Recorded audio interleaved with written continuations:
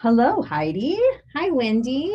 Hello, everybody. We are re-releasing our fatherhood series because fathers are of the utmost importance to children too, or at least a male figure, right? So we kind of really talked a lot about the journey of several of our champion men in our Yes. communities and really what it looks like, right? Yeah, I'm so excited to re-listen to these. I feel like every time that I'm in a new place, hearing somebody's story, I just lean into a different part of it, right? And I take something else from it. So I am looking forward to listening again, and we invite you to as well with us. Yes. Welcome, everybody. We are going to talk today to Kevin O'Rourke. He is the Vice President of Student Services at Shasta College and a part of North State Together, and does a lot of work regionally for us through Shasta College and through North State Together. So we're excited to have a conversation with him about men and their role in children's lives and how important it is, and his journey as a dad, because we know he's an amazing dad. So we're so excited. How are you doing today, Kevin? I'm doing great. Thank you both for inviting me. One of my favorite topics. Hopefully, I won't dominate the conversation. Oh, we're okay if you do, huh, Heidi? Yes, we are. We invite you to. People probably get sick of our voices, so that's lovely. Yeah, I'm sure they're just like, well, I was hoping for this podcast to have other people in it, but no. So thank you so much for joining us. And we're really invested in helping people in general understand child development, but we're also very invested in helping people understand that both the male and the female roles in a child's life are important, and that they teach children different things through their development. And that is, every walk of life that's in our community has some role that's important to the child's development and understanding and being inquisitive and being inclusive of everybody. And I do think sometimes we forget as a society that fathers or father figures or men are important to how we move about in child development and what that really means. So we first, though, want to ask you a little bit about what your journey has been like as a dad. Oh wow, that's yeah, it's been probably the best time of my life. I have two daughters, and they are 13 and 10, and so when people say it goes quickly, I can attest to that. I still look at them and think of them as these little kids, but they are growing and maturing and asking all sorts of different questions now, and that's been really great. And so my wife and I kind of moved around a little bit. We were in Phoenix, Arizona for a while, and then down in South Florida. And we wanted to come to a place where we felt like it would be great for our kids to grow up, and we found that home in Redding. So we're experiencing a great time right now, and it's really been fun. I didn't know that you had been pretty much across all points of the United States. How old were your kids when you were moving? That's just an interesting journey in itself, right? Yeah, we were actually, they were born here. Both of them were born here. Have been here about 15 years, and so we love South Florida, but it happened to be during the 2 years when all the hurricanes hit, and so my wife was joking and said, "Give me an earthquake any day." And so our families are mostly from the Bay Area, San Jose, and so but we knew that we couldn't afford to move back there, and we wanted to come kind of a smaller um, population density area, and it was just beautiful up here. And so yeah, so both of MJ and Sean were born here, and got to see them, and some of the work that we do through North State Together is on that kindergarten readiness. And Wendy, you're an expert, and so are you, Heidi, on that.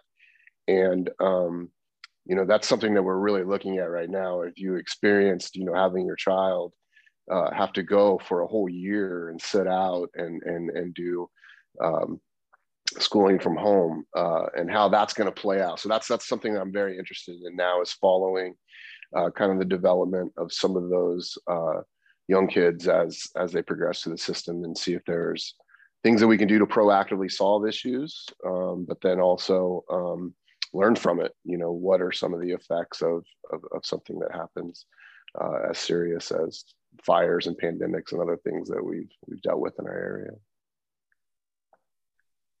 Definitely. And I think, you know, as we move forward, there's going to be several years that we'll have to be looking at in order to really comprehend the full magnitude of all of the different things that have happened in our community and the surrounding communities. And just, you know, like you said, the fires and the pandemic and all of that are going to play a part and a role in how children begin to interact. So that was a great point.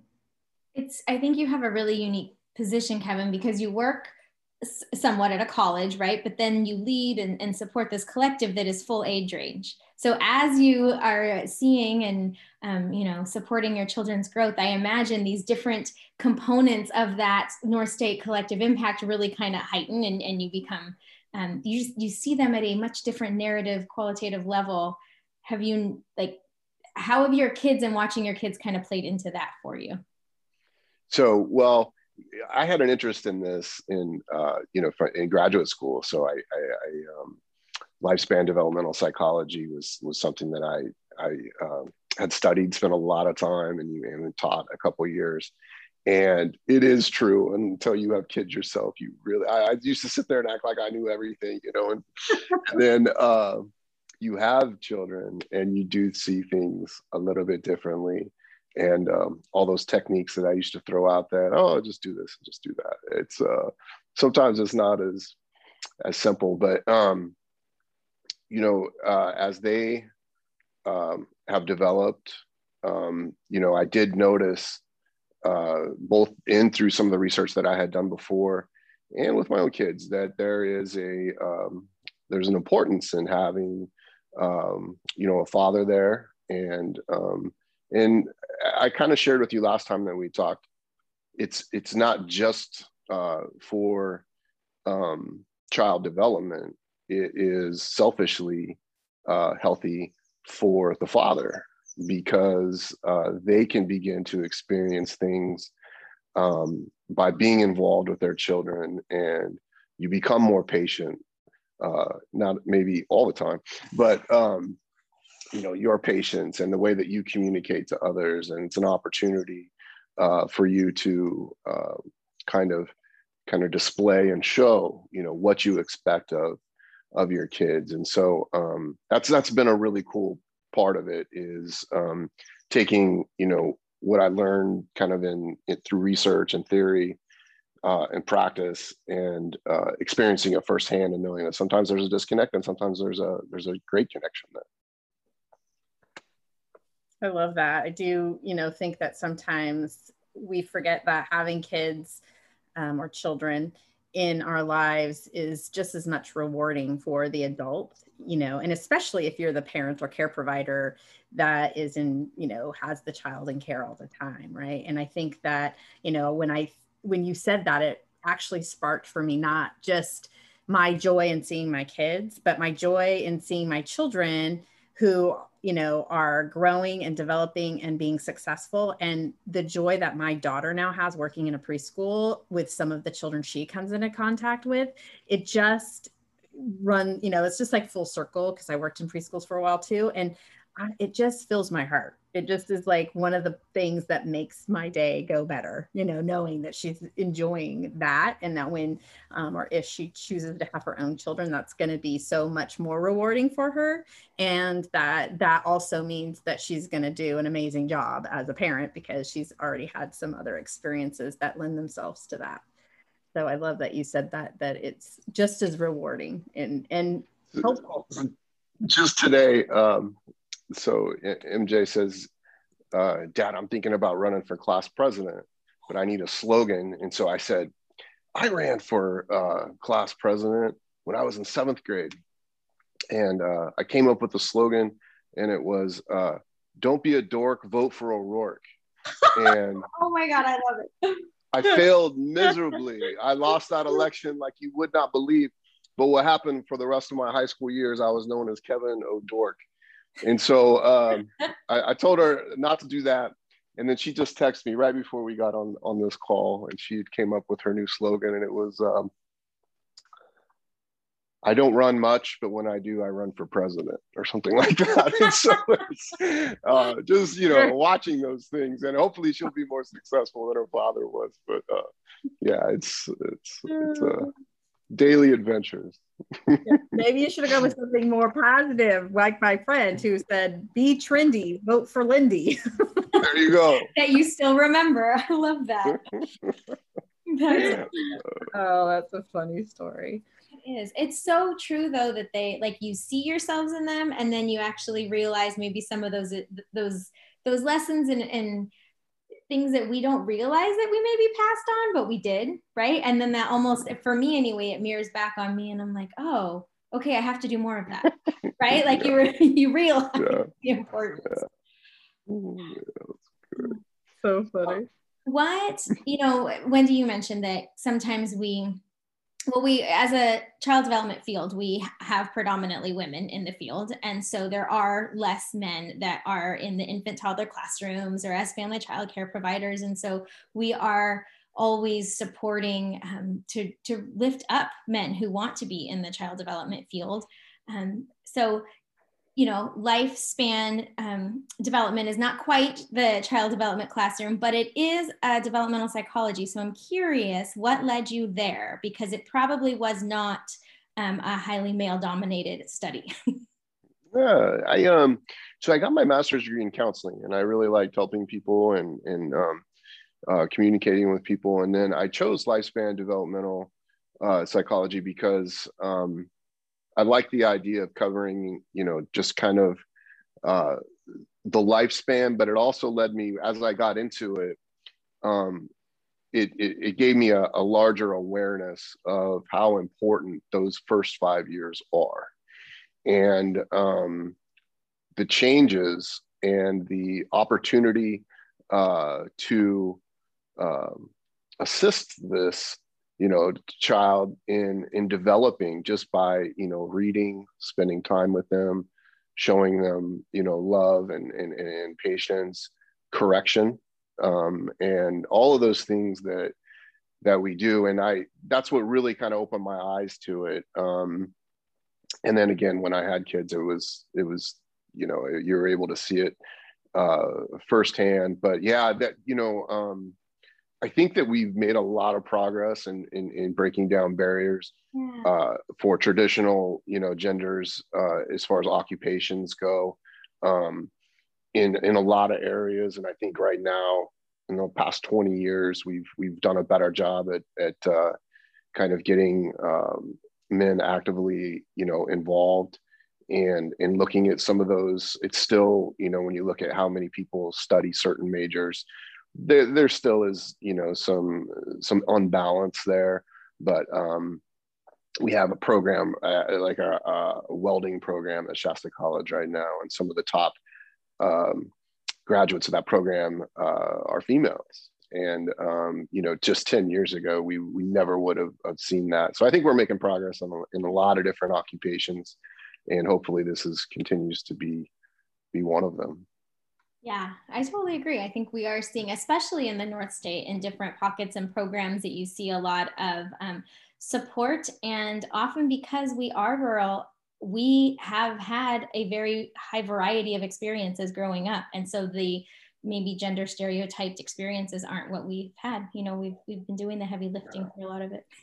Yeah, I agree. I think, when I think back to some of my youth, there were a lot of people when I lived in Modesto area that, didn't have the same experiences when I would come up to just visit in the summertime, or once we moved up here to this area that, I had to, do when I was a kid, like chop wood and, do some of the things that would have been traditionally viewed as, a boy's role, but I didn't have brothers that lived with me. And so it was just, my sister and I, and there were things you needed for the winter, and, my dad couldn't do it all himself. So there was some need for assistance, and that was me. And so, I think that there, is definitely some of that, you're right, that has, been, developed for us. But I do also think that sometimes there's some traditionalist views around, you know, what roles should be done by a dad and what roles should be done by a mom. And predominantly that means sometimes that men in that type of a relationship kind of get left out of the ability to be the care provider. And you still hear things like, well, I'm going to, you know, have my husband babysit, or even the dad will say, I'm going to babysit. No, they're your children. Yeah. You're to be with them, you know? Right. Yeah. And I want to make sure that everybody, you know, understands that, I'm not suggesting that a mother can't do what a father can. I'm coming from, I guess, a motivation of just letting fathers know how great it can be and the reward they would get back if they were, you know, to really take the time and spend quality time. And it looks different for each family, however that looks, whether you're married or they're not, or that you know. But you know, I do think that you know, and the data plays it out. You know, father absenteeism is a problem, and it manifests itself in various ways, negative ways. You can look at it through the lens of incarceration rates, academic success rates. You can cut it any which way you can. And the benefits of having an engaged father certainly, I think, is something that I'm really proud that First Five is taking a kind of a public stance on that and saying this is important to us. This is part of overall what we want to look at and help and support. So as a commissioner of First Five, I'm very proud of the work that both of you are doing, and I think it's pretty cool. Well, thank you. I do, you know, we have several men on the commission, which I'm very proud about, because I do think that there's a different viewpoint that happens, and for a variety of reasons. And I don't think, hopefully none of the listeners believe that we are coming from a place where we think that women can't do, because, you know, we've had this conversation before, right? You know, I think Absolutely. women can do. And I also think, though, that when you talk about child development, and it's interesting, you had developmental psychology. That was actually my emphasis when I did my bachelor's degree in psychology. And then I had a bachelor's degree in child development too. So they married very well with one another. And I think that when you talk about that, there is research out there that talks about the way that a brain is developed differently by the different types of hormones that course through your body, as well as your environment, as well as your epigenetics, as well as all of the other things that play a part in DNA expression and then in brain development. So, you know, it is important for people to recognize that there is something added, there's value add for different genders as a part of a child's life. And no one also is saying that if, you know, we're not saying that same-sex couples can't, if that's what they, you know, are doing, be parents. You know, that isn't what we're saying. We're saying, though, that there's a value add to assuring that you have a good male role model, a good male father figure type in that child's life, because if you don't, they aren't getting the same things. There's things that get taught by men that women can teach, but it's different. It's taught differently. And research shows it just happens more naturally from that male role model in that child's life, that father figure. We had a really nice conversation a few weeks back, and we were talking about kind of the non-traditional male role models, because I think that's really powerful too, right? That, you know, whether you had a father that was in your life or not, there are oftentimes these really powerful role models. And specifically for young boys, it can be very powerful if there is a positive male role model in their life. I'm curious, do you have any of those coaches, mentors, folks that have played a role as well? Yeah, it brings up a kind of the beauty of it all. You know, I had two sets of grandparents, and so my grandparents on my mother's side, they were actually my grandfather came from the reservation in Oklahoma, and so they migrated out here for when the Dust Bowl and the Depression, and so they came out to California.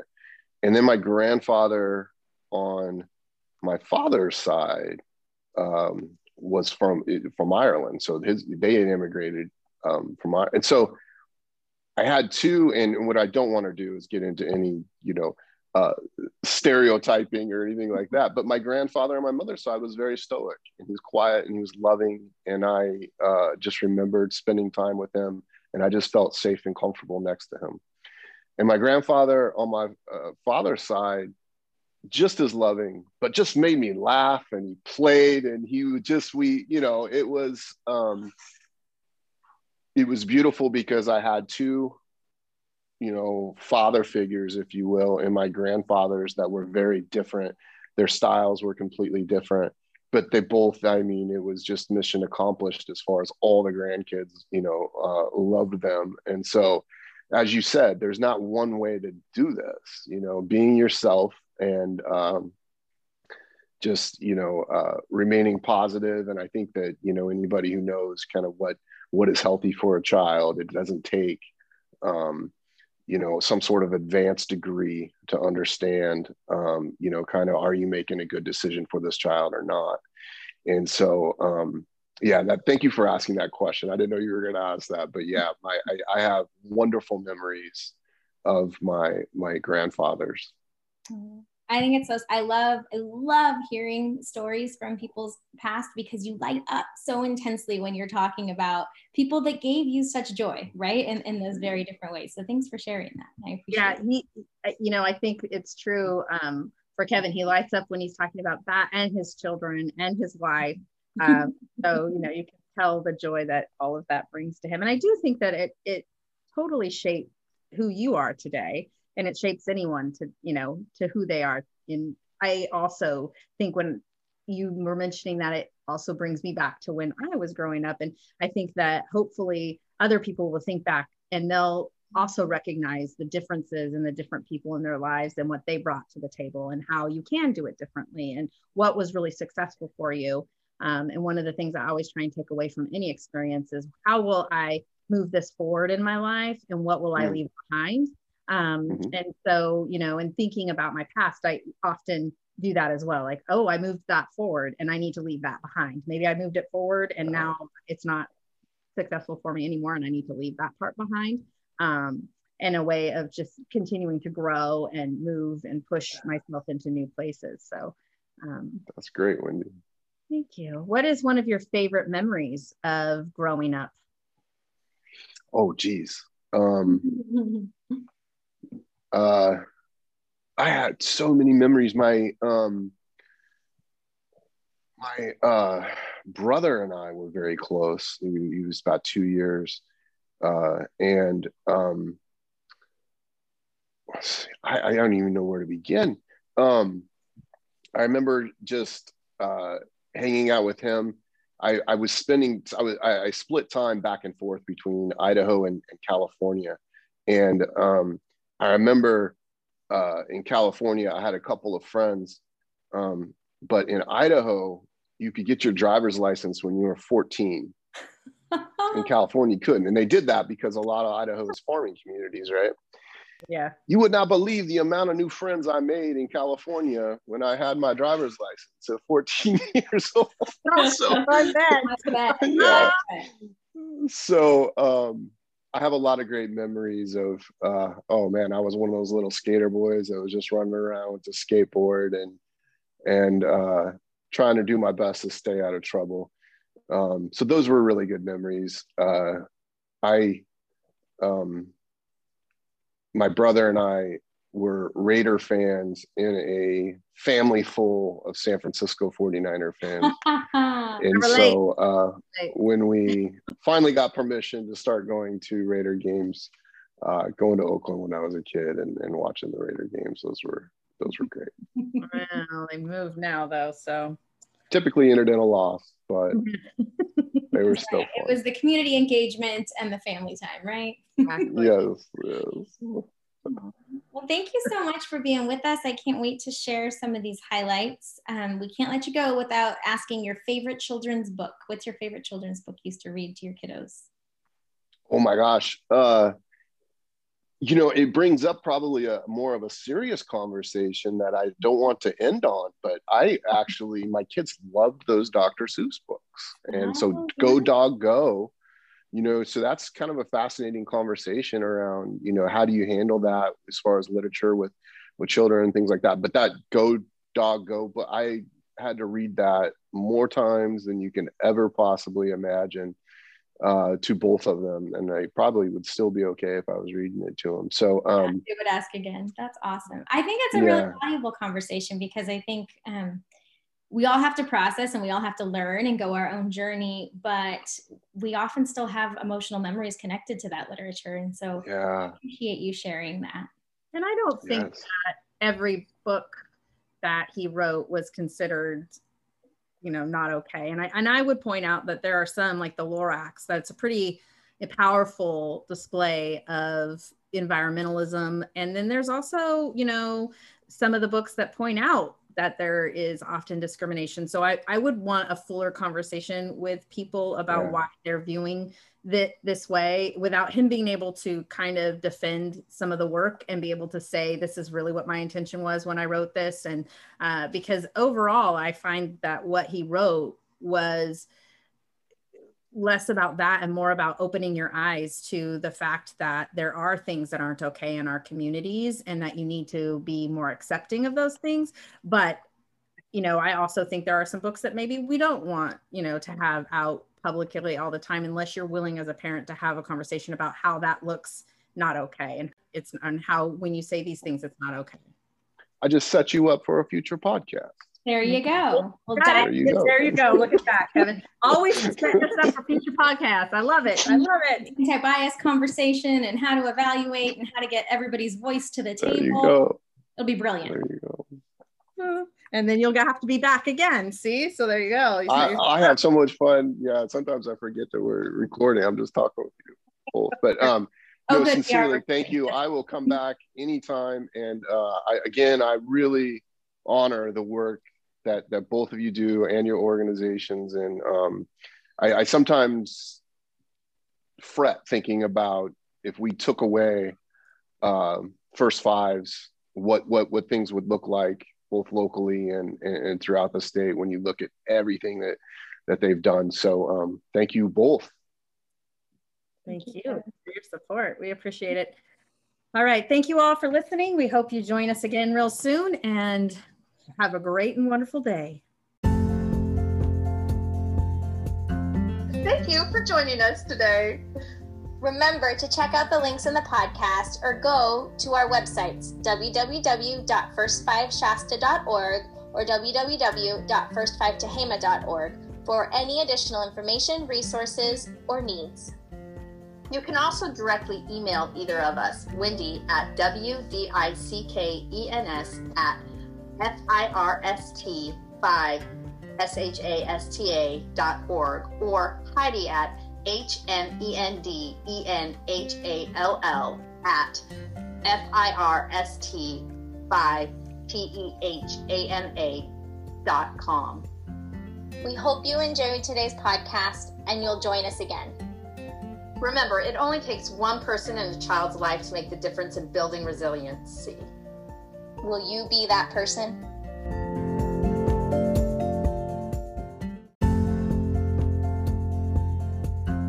Thank you for joining us today. Remember to check out the links in the podcast, or go to our websites, www.first5shasta.org or www.first5tehama.org, for any additional information, resources, or needs. You can also directly email either of us, Wendy at WDICKENS@FIRST5SHASTA.org, or Heidi at HNENDENHALL@FIRST5TEHAMA.com. We hope you enjoyed today's podcast, and you'll join us again. Remember, it only takes one person in a child's life to make the difference in building resiliency. Will you be that person?